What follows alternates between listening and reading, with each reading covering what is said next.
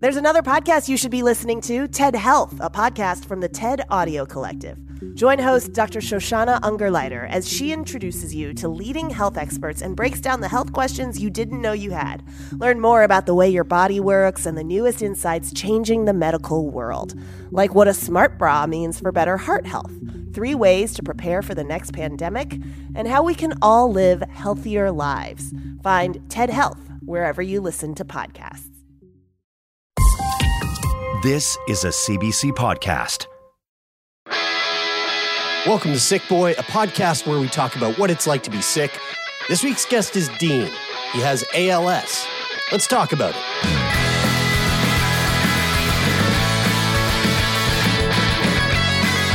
Well, I'm going to start this off by saying one thing.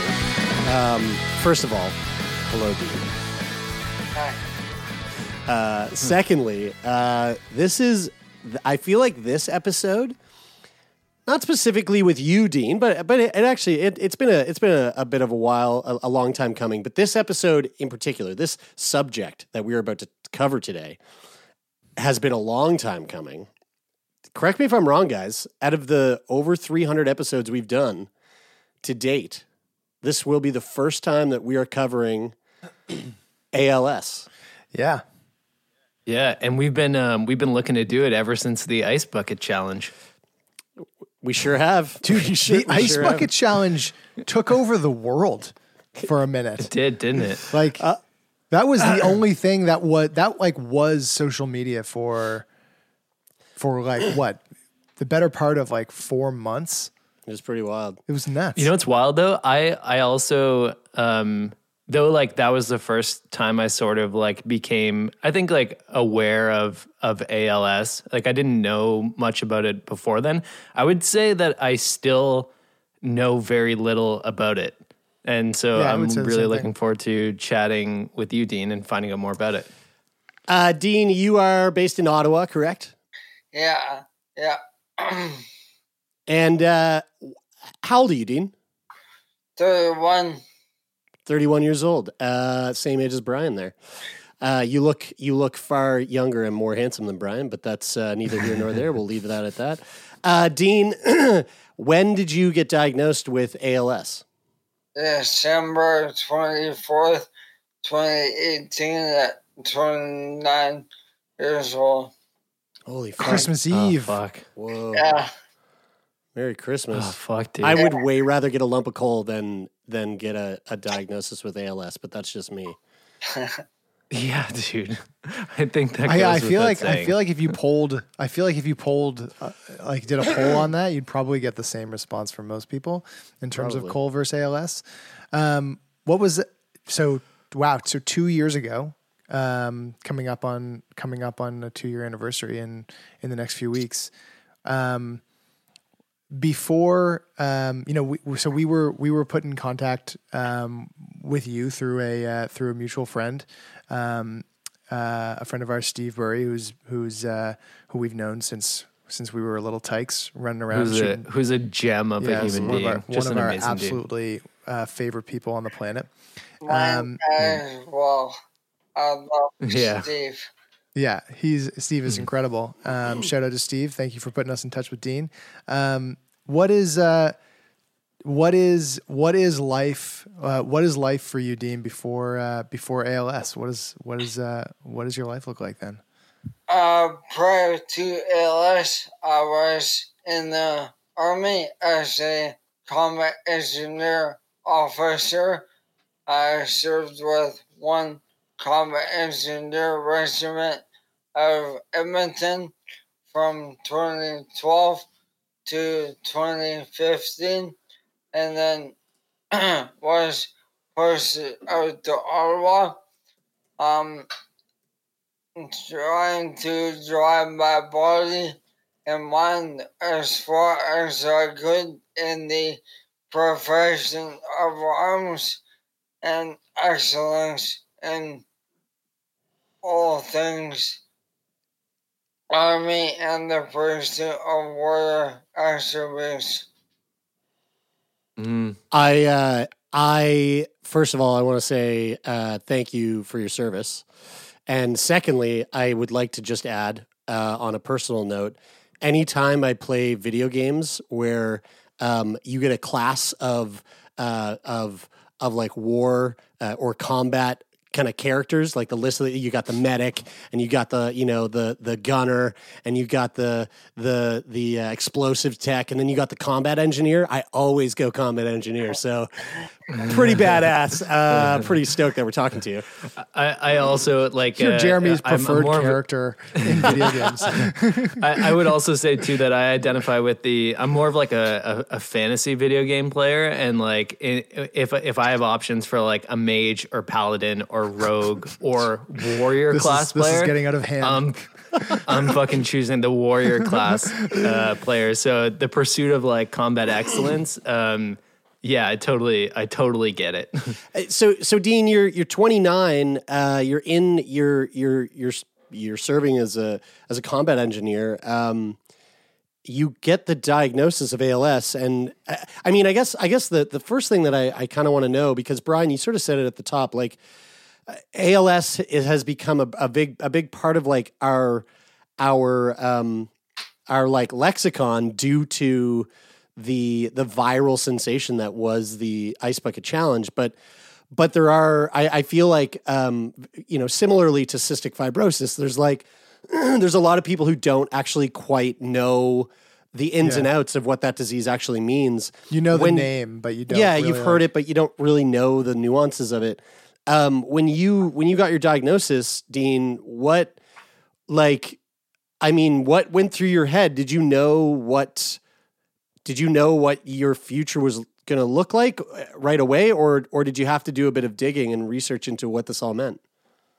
So I was kind of prepared for the diagnosis on the basis that I've been experiencing weakness in my hand and muscle fasciculations throughout my left arm, shoulders, and pectorals since about August, and throughout the fall of 2018, I began to systematically cross off all the things that could be attributed towards the symptoms, and as we cross one after the other off, the diagnosis of ALS began to be the only option that was left on the table. So there was a bit of anticipation. It still feels like the doctor driving home that final nail in your coffin with the diagnosis. So, and in that vein, by virtue that we're kind of looking into ALS prior to the diagnosis, I leaned very heavily on my wife, who's a scientist, to help me understand what we're could be facing, both from how the disease affects our body and what options are out there in the way of offensive action to fight the disease. And what is that? What is that? Like, what are, I mean, I again, because of just the social consciousness of ALS, I've got the Ice Bucket Challenge. You've got Stephen Hawking, who is obviously a very famous person who lived with ALS for a very long time. I know that, or from what I understand, he's kind of he seems to be a bit of an anomaly in that regard.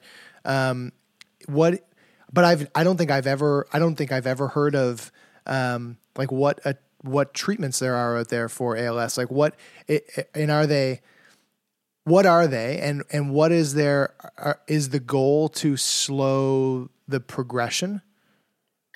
Yeah, so currently there only are 2 approved therapies in Canada, riluzole, and radicava or edaravone.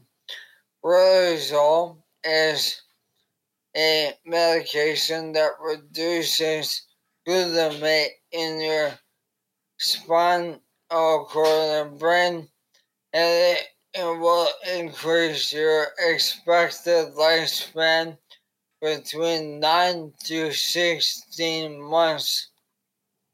And radicava or edaravone, which was recently approved, has rather inconclusive results on how it will delay the progression of the disease.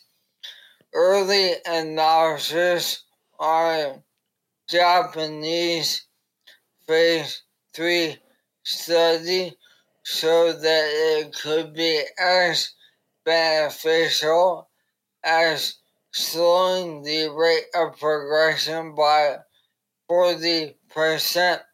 However, Wow. However, they're seeing now that they've been giving it out to Americans and Canadians for the last couple of years that the results are not as promising as initially thought. And there is the fact that ALS as a disease is very heterogeneous in that one therapy may work very well for one patient and not necessarily apply to another. And so the results that they're seeing with the radicava are less than they hoped. Now, there are 160 pharmaceutical companies working in the neurodegenerative disease space pertaining to ALS.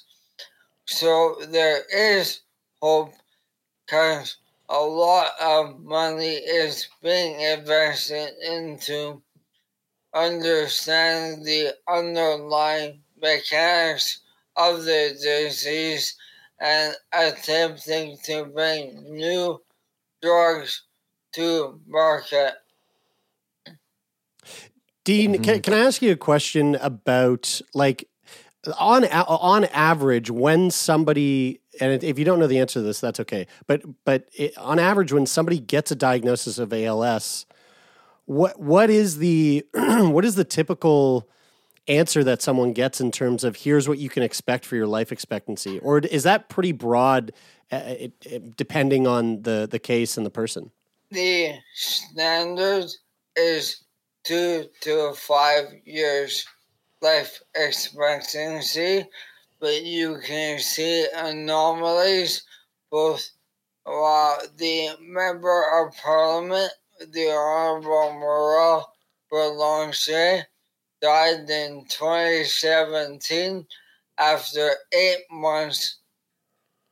And then you have the Stephen Hawkins and Steve Gleasons that are living a lot longer. And does that have anything to do with the name Steve at all? Likely. Now, and is there any correlation with S and names that start with the letter S?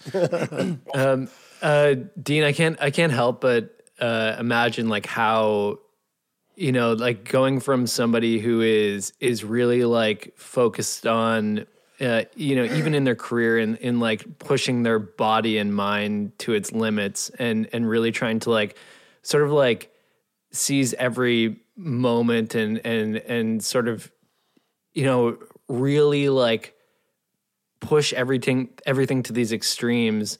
And then all of a sudden, like having a diagnosis like this, or even leading up to it before you had the diagnosis, sort of like losing the ability to like use the strength in your hand and in your shoulders at first.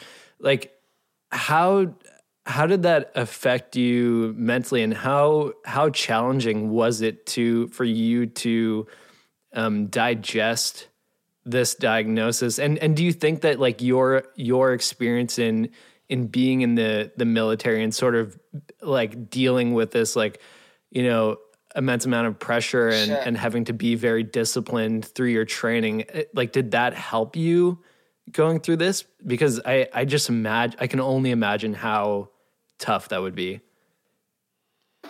I think it is an ever-evolving situation, Brian, and the fact that it is the battle to stay positive and focus on what you can affect every single day. The culture in which I grew up in within the military definitely played a hand on helping me focus on what I can impact or what I can influence. Often I'll refer to what is in your 3-foot world expression, meaning that what can I affect in the space right around me, and I will focus on that. But yeah, it was really hard to transition from someone that was very comfortable walking around in any environment to realizing I could be boot fucked by a grandma with a kid. Oh God! You know what? I really commend you for that sort of that mental attitude, and I really love that idea of like the sort of 3 feet rule. Like what can you affect within that space, and like that's something I think I needed to hear today. Deane, you had talked about the 2 therapies that currently have been approved here in Canada for treating ALS. And we've been talking a lot lately on the podcast about access to important medications, especially for rare diseases. We have a wonderful community of patrons who support the podcast, and every time we go to record with someone, we put it out there for our patrons to ask questions that they would like to hear asked. And this one comes in from Ellen, and she's wondering what wild therapies have been suggested to you. I'm taking it that there's maybe that's like a thing in the ALS community, that there's wild therapies being suggested, but is that the case for you? Yeah, I won't refer to specific clinicians or clinics or even therapies, but people do hold on to life rafts of hope. And often when there isn't a clear answer in medicine, they will turn to the fringes of medicine on the internet, and they often intersect in the kind of with the naturopathic input. And so I've seen a lot of people waste a lot of money on going to naturopaths and trying to figure out on their own how to combat the disease. I personally haven't seen anything damaging, but some theories fly in the face of what the data shows. For example, a lot of people believe that the ketogenic diet is the answer for neurodegenerative disease. And when you look at life expectancy for ALS patients, correlated from all the data in America, you find the ones that keep weight on often live longer. And there will be the patients who are often in a pre-diabetic phase with a bit of fat on them, and they are living longer.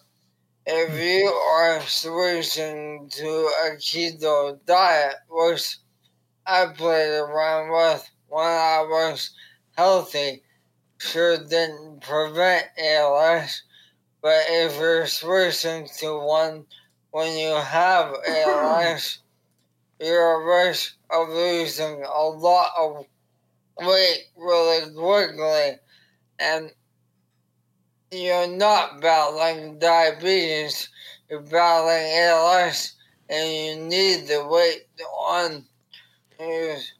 So that would be one word of caution I would give to those who are newly diagnosed. Keep your fat on.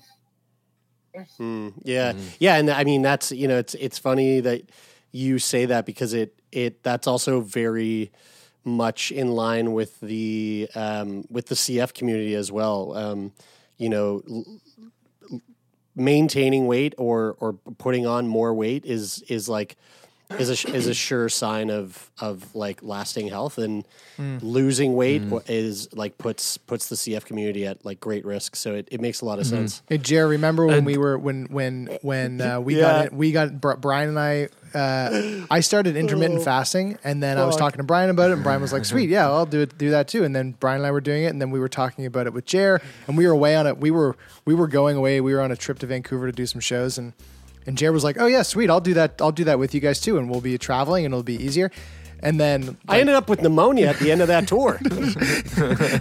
and like 3 days into it, Jer was like, "Oh fuck, I have malnutrition because I have CF, and I forgot about that, and I need to eat in the morning." Oh fuck me!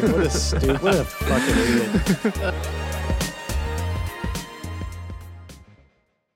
Are vegans actually unhealthy? Does cannabis ruin your sleep? And why are so many men taking testosterone supplements? I'm Mitch. And I'm Greg. And we're the creators of the popular YouTube channel ASAP Science. Every week on our podcast Side Note by ASAP Science, we explain the science behind a controversial subject with recent research, up-to-date studies, and ridiculous stories so you are entertained while, bam, simultaneously learning. We're here to make science make sense. Download Side Note by ASAP Science wherever you get your podcasts.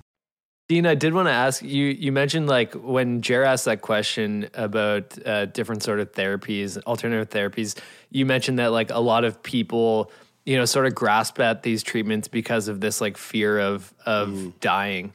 And I'm curious about your thoughts around death and dying and how you've explored that, because I'm assuming, given this average life expectancy of 2 to 5 years, it's something that all of a sudden you probably, maybe wasn't front of mind, and now maybe more so is front of mind. But like, what are your thoughts around death and dying now?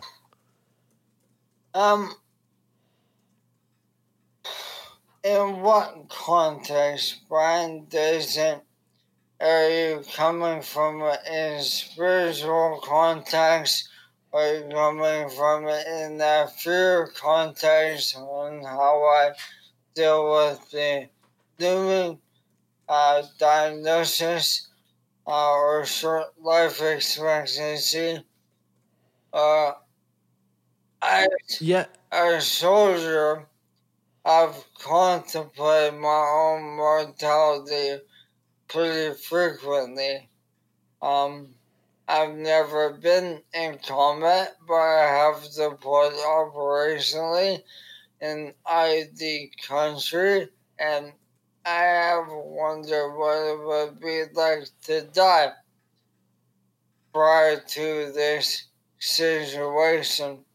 So I wasn't a stranger to thinking about it.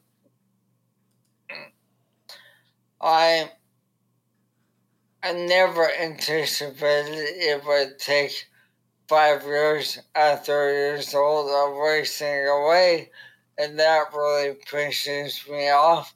I'd rather have be told at 29 when you're 34 you'll die in a car crash, and really be able to live the next 5 years to your fullest ability, and then it'd be fast.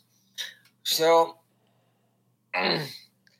learning how to deal with it taking a long time has been new for me.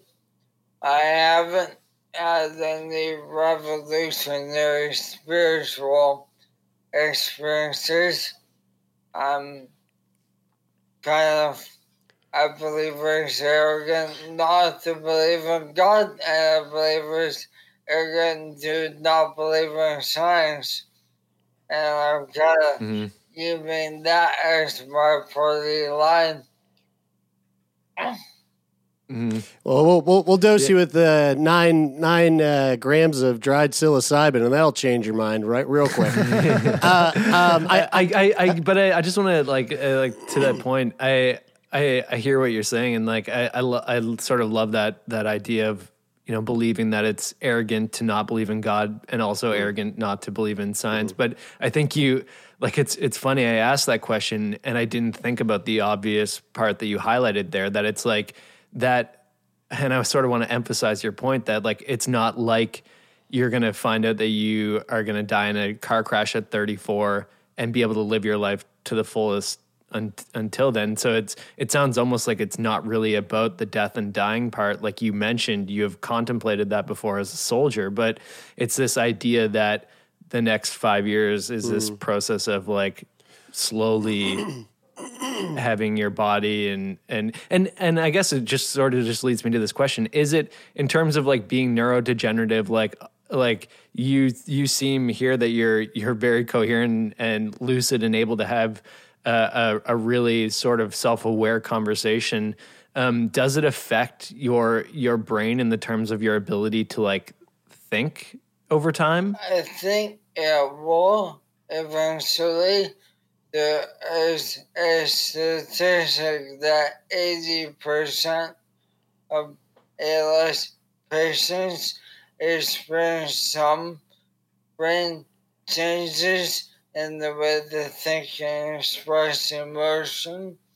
I'm definitely impatient as fuck originally, and ALS hasn't made me any more patient. I to kind of piggyback on what Brian was touching on there, and also to throw it to another really great question that came in from our Patreon community. This one from Shay. They ask, what kinds of measures do you want taken as your disease progresses? Have your wishes changed over time? That is deep. And my initial answer will be not yet. I am still able to walk.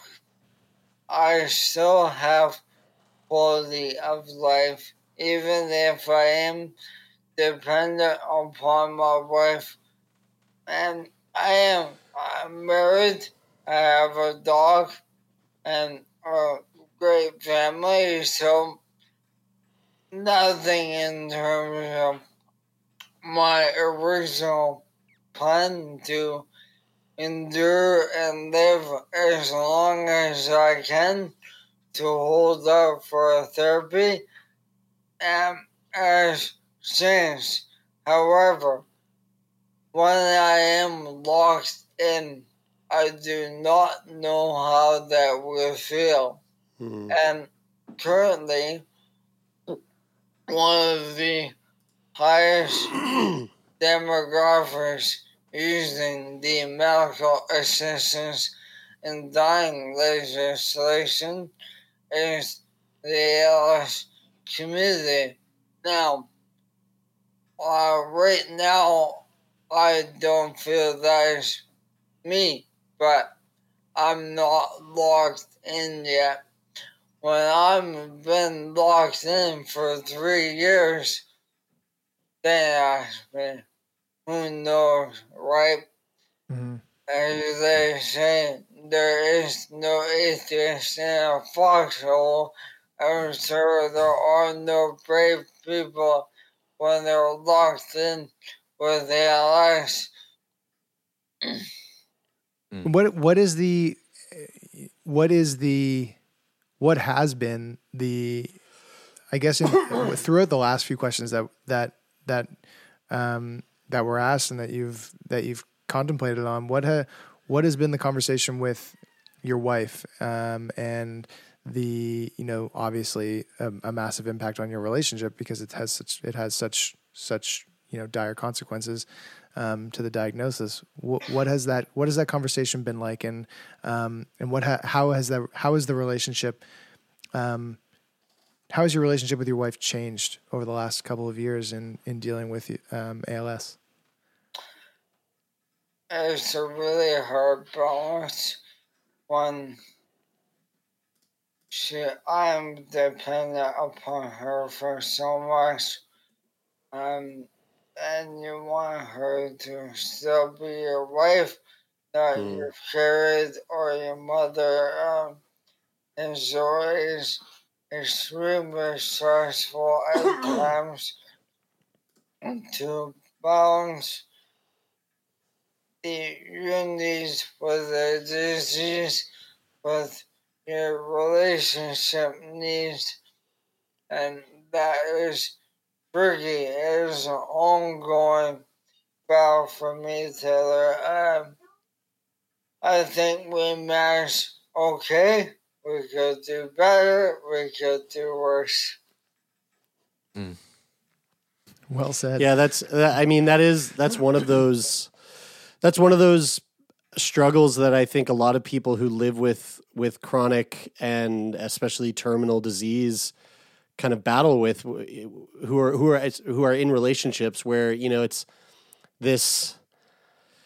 this dichotomy of having your partner simultaneously be your lover and your intimate romantic partner, but also stepping into the role of caretaker, and the the feelings that go along with that for both people involved are very complicated and very nuanced and it's one of those things that I don't think a lot of people really think about until they're unfortunately tossed into that position themselves. Mm-hmm. And it's so different depending on who. It's so different. Like, we've talked to a lot of people, with a similar dynamic with their partner, and and some people, it's like, for some people they have to be one or the other.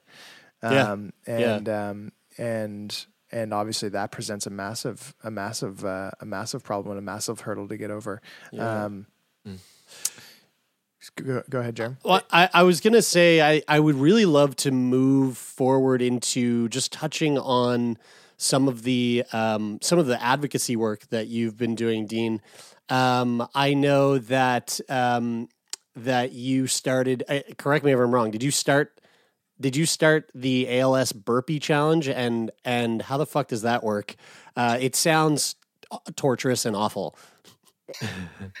Yeah, so I really spent the first year of my diagnosis focusing on my family and learning about the disease and the nuances of ALS advocacy and the issues facing the community.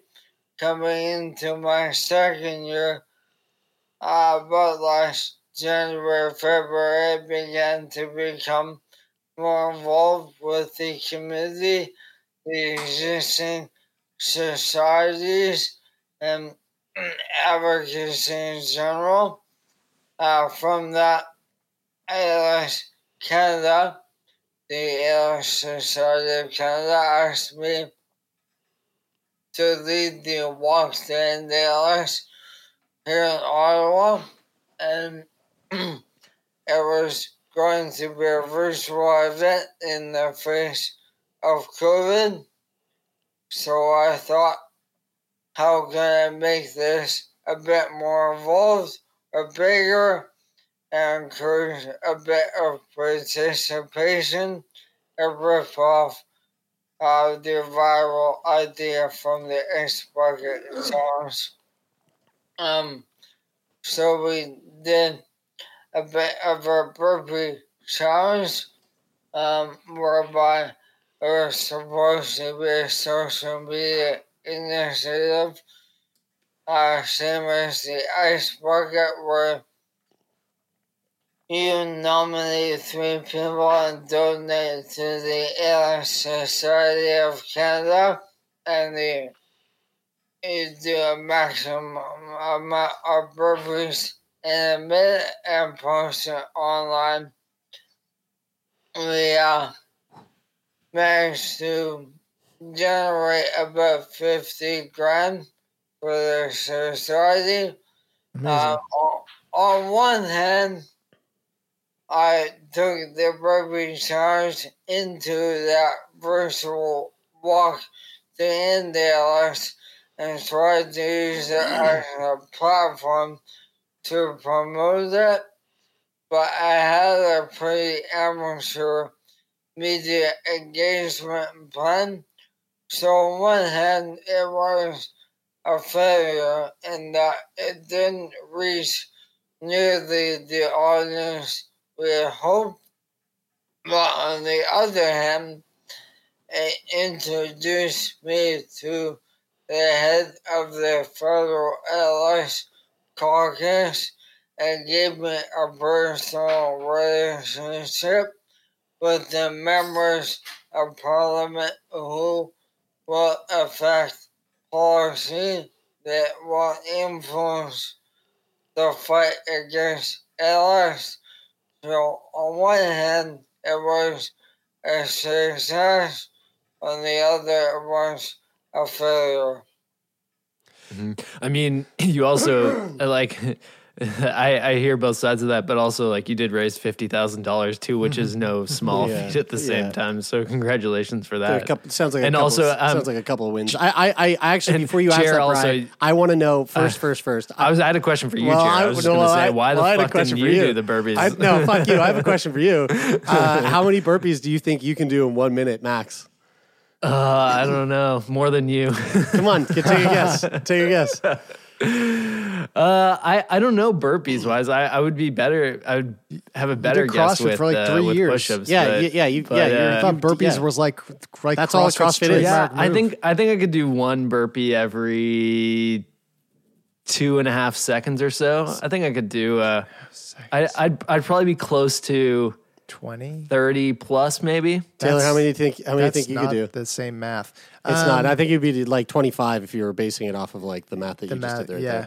No, well, I was saying I'm accounting for fatigue over time. I said I could do one every 2.5 seconds or so. So I'm saying about 30. I think that's fair math. That's not, but no. 2.5 seconds, Taylor? Brian, come on. 2.5 seconds is less if than it was 30. every if there's 2 60 seconds. If there's 60 seconds in a minute, 2.5.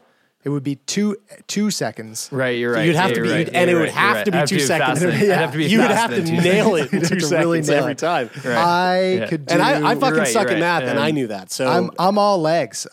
So I'd burn out pretty quick. Yeah. I don't know. Many do you think you could do? I could do maybe 12. Yeah.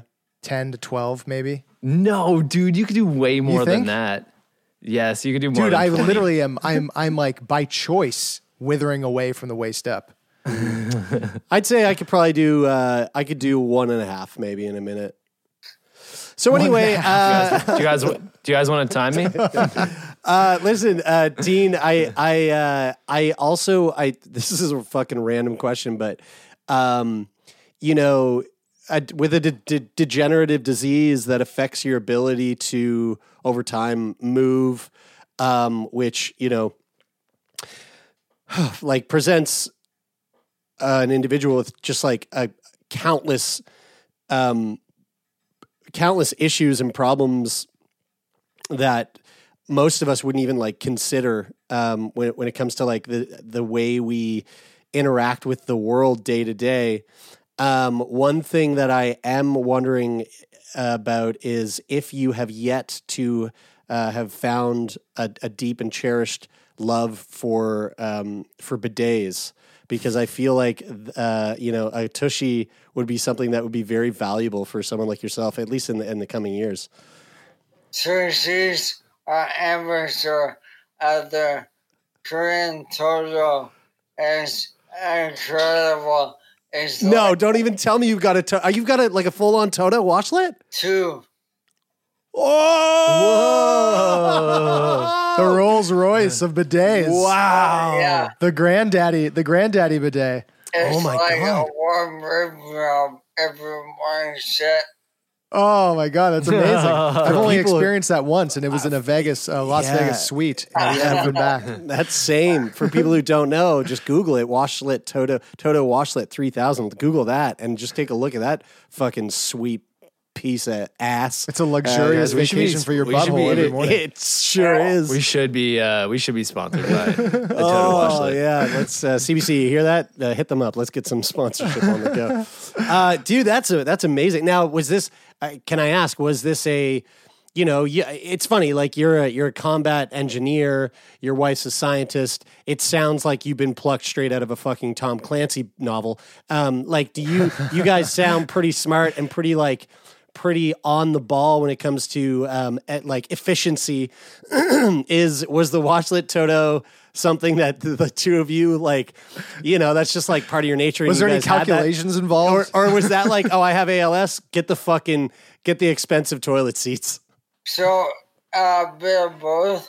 We went to Massachusetts General Hospital very shortly after I was diagnosed, and I was referred to a stem cell therapy in Korea, and we went to Korea 5 times over 2019. Whoa. And we got to try some pretty sweet toilets that basically convinced me. And so when I came home, Everywhere bidets. Everywhere. Yeah, everywhere, yeah. the Army will cover home modification for service-related disability, and ALS is twice as prevalent in the military, and they don't know why, but they covered both toilets for me. So I have one upstairs and one on the main floor, and they're incredible. It truly is life changing. And I was recently. I've been to Asia several times, but I've never been to Korea. But when I was recently in Japan,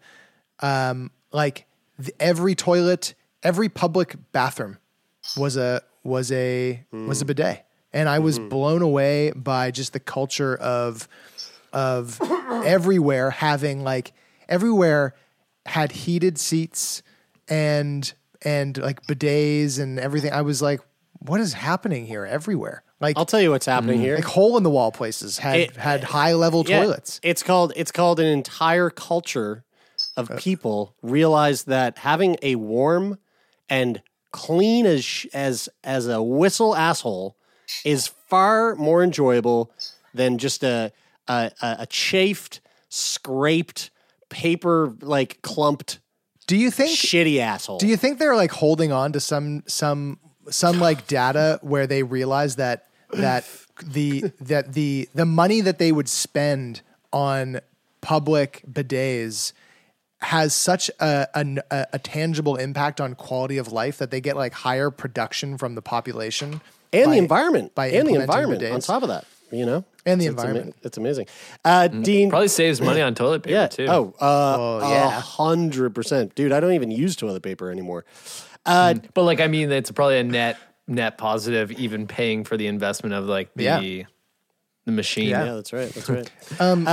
Go ahead, Tay. Deane. I want to know a little bit about some of the tech that goes along with your ALS. Tell us about what is happening with this like microphone and the piece that goes across your forehead?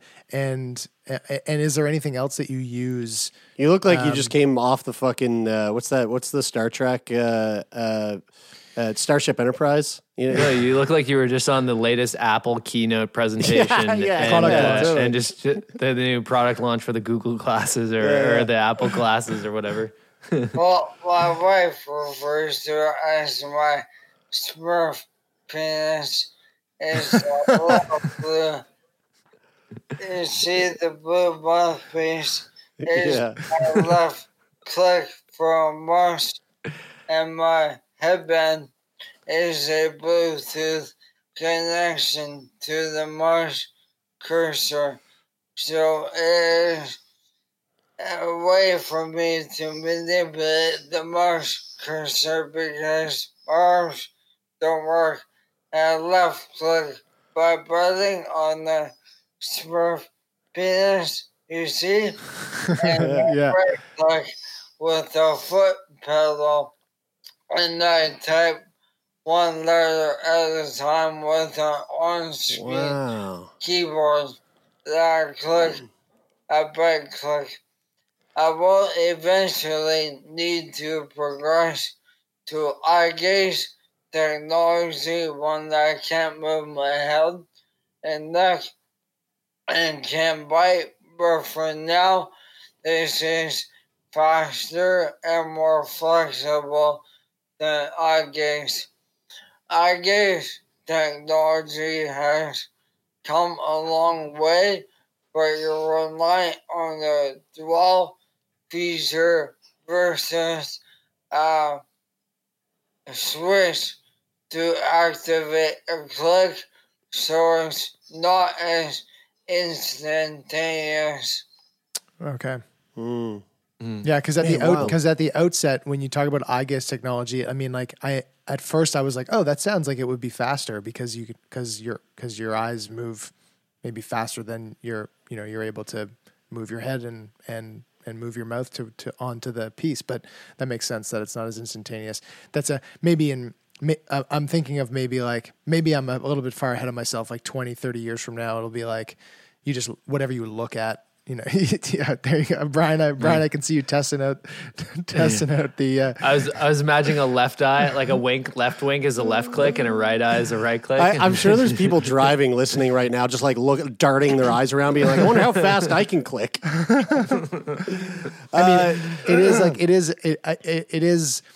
mean, through doing this show, I have developed a fascination with accessible technology because and I've said this a few times on the show, like even just like the devices that we all use, like our phones, and the amount of accessibility that gets built into those phones that a lot of us never know about because the features aren't necessary for us. And then when you meet somebody who uses those features on a regular basis and they let you know about them, and like the potential of smart home tech and everything, and in terms of decreasing reliance on caretakers and other people to do things for you, like smart home tech is, for everybody out there who just looks at smart home tech as like a cool gimmick. For some people it is a total lifeline, and I've just kind of developed a fascination over the past few years with that. So it's cool to hear and about also the tech. Like still also needs a lot of improvement and attention. Like there's some great features, but like there's also not enough. I think they could probably just shut down the research right now and leave it where it is. Okay, Deane, this has been a real treat. And before we wrap, I just want to ask you one question that we ask a lot of our guests, which is, out of everything you've gone through, what's the biggest thing that ALS has taken away from you? Well, I cried in April where I realized I couldn't beat my meat anymore. Oh no! It's a horrible day. Did you have a service? I bought a Star Master flashlight, and that thing has been money. Yeah, you gotta get that. You gotta get that washlet Toto washlet fleshlight attachment that like while it's spraying your ass, it also just goes and then goes and milks the sausage. Okay, on a more serious note. That's pretty serious. That's pretty fucking serious. Was there anything else you wanted to add to that before I go to the second part of the question? I think yes, every single day, realizing that you may have to rethink about how you achieve something the day before, because you may not have as much mobility as the day before, and so you're constantly reworking how you get through life, and that also extends to your carriers, and that you may have a system that works really well in September, and by November you need to change your system. What would you say, Deane, is the biggest thing that ALS has given you?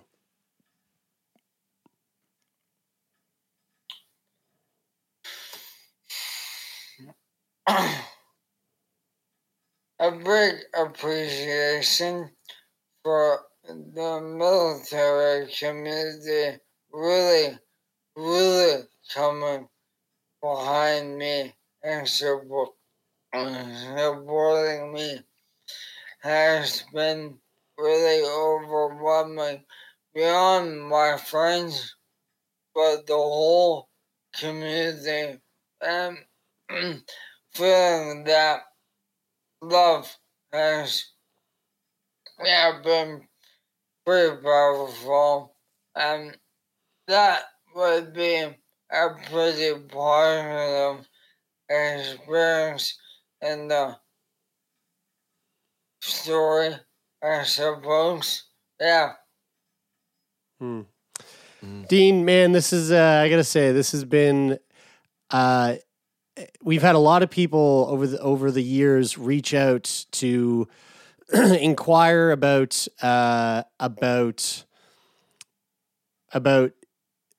having an episode that covers ALS on the show, and we've had a couple of people apply, and timing it kind of got in the way a few times, and I just want to say that I'm so grateful that the very first time that we got to cover this particular disease was the moment that we got to sit down and meet and talk to you, because this has been an absolute pleasure, and I can speak on behalf of myself, Brian Taylor, and every single one of our listeners.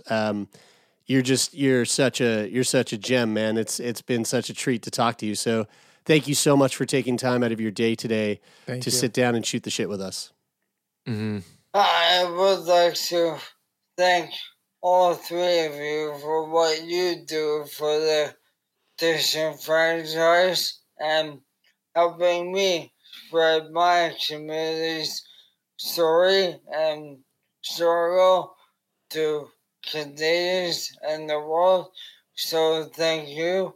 And yeah, I'm back at you guys, your business, and it's a pleasure that Steve connected us, and whether it's through the rare disease community or advocacy, don't hesitate to reach out in the future and work towards better quality of life for CF, ALS, all of them.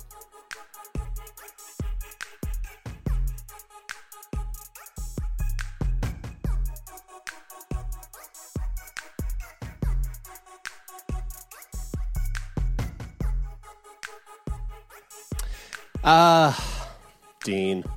Guys, I honestly just want to say this one thing. 2020 sucked my balls. It's been an awful year. There's been some good things this year, but for the most part, it's really been shite.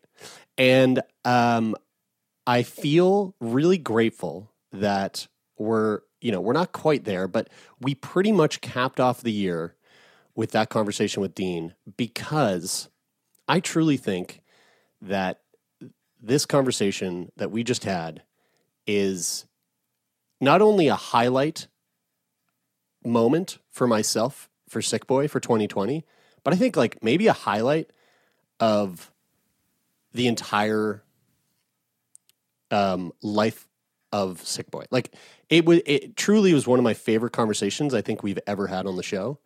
And I just feel I'm just so happy that it just like ended the year. Well, you've heard it here, folks. That's it. We're can't get any bigger than this. Can't get higher than this. The podcast might as well be finished now. Yeah, it's been a hard plateau, and I do want to echo that just to not even say like this conversation in and of itself was certainly a highlight, but I feel like we've had a lot of really great guests on this year, and we definitely have extremely grateful for the conversations that we've had. It's been a ride. It has been. You know what? I would say CBC. I would say that 2020 has been a great year, and I would argue that your comments on it being a shitty year are more like comment sections on social media posts where you zero in on the relatively small shitty aspects. And fuck you. My dog died, dude. It's been the worst year. My dog died this year. I'm not. Look, Bigby died, dude. Okay. Okay. Hey, man. Dogs dying doesn't have to be sad. But it is. Taylor, anyway. I want you to just really take a minute to like think about your dog dying right now. I do all the time.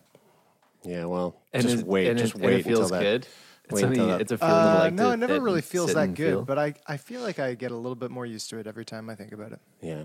But then when he does die, because it will happen, that will be the year that you go, oh, this is the worst year. There's got to be a year where there's got to be a year where there's got to be a year where it's the worst year, because if there isn't, then there can't be a year where it's the best year. We gotta be okay with accepting the bad times so that the good times feel great. Which is why I just wanted to say that this conversation with Deane was such a great time. And so that's that. If you like this conversation and you want to tune in to more great conversations like this in the future, we are here every Monday and every Friday.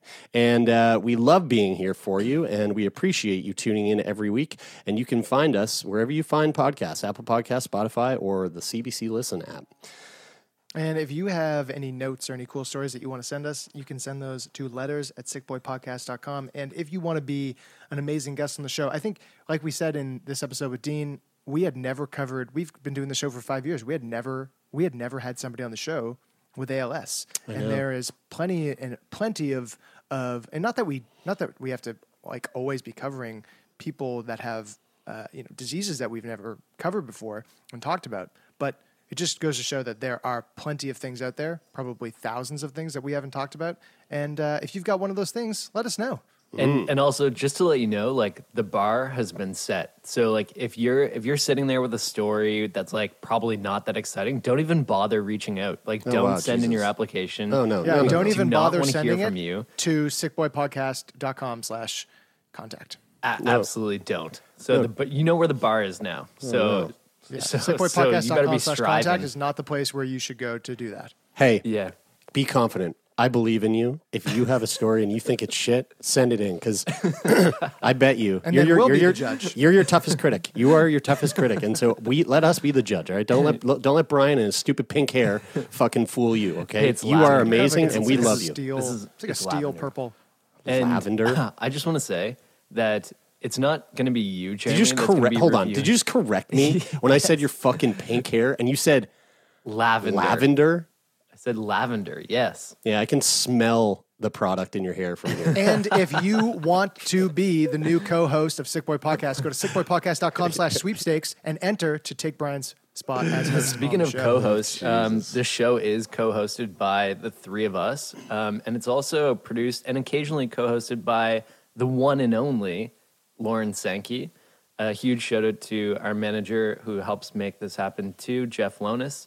The sound design for this show is done by Donovan Morgan, mostly, occasionally by Jeremy Saunders. Actually, more so like Way to cover your 50% bases. right now, to be fair. So both of them deserve immense thanks for that. Oh, thank and the theme music is done by occasionally Take Part and also occasionally by Rich O'Coin, who is also Jeremy's roommate right now. So shout out to but roomie entirely Rich. one of them.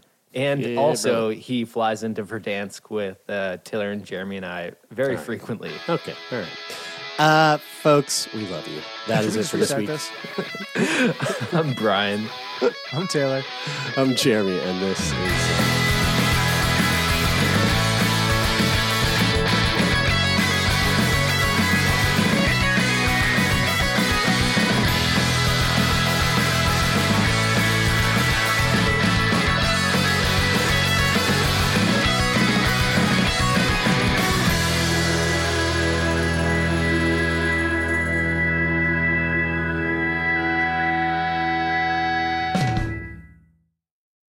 For more CBC podcasts, go to cbc.ca/podcasts.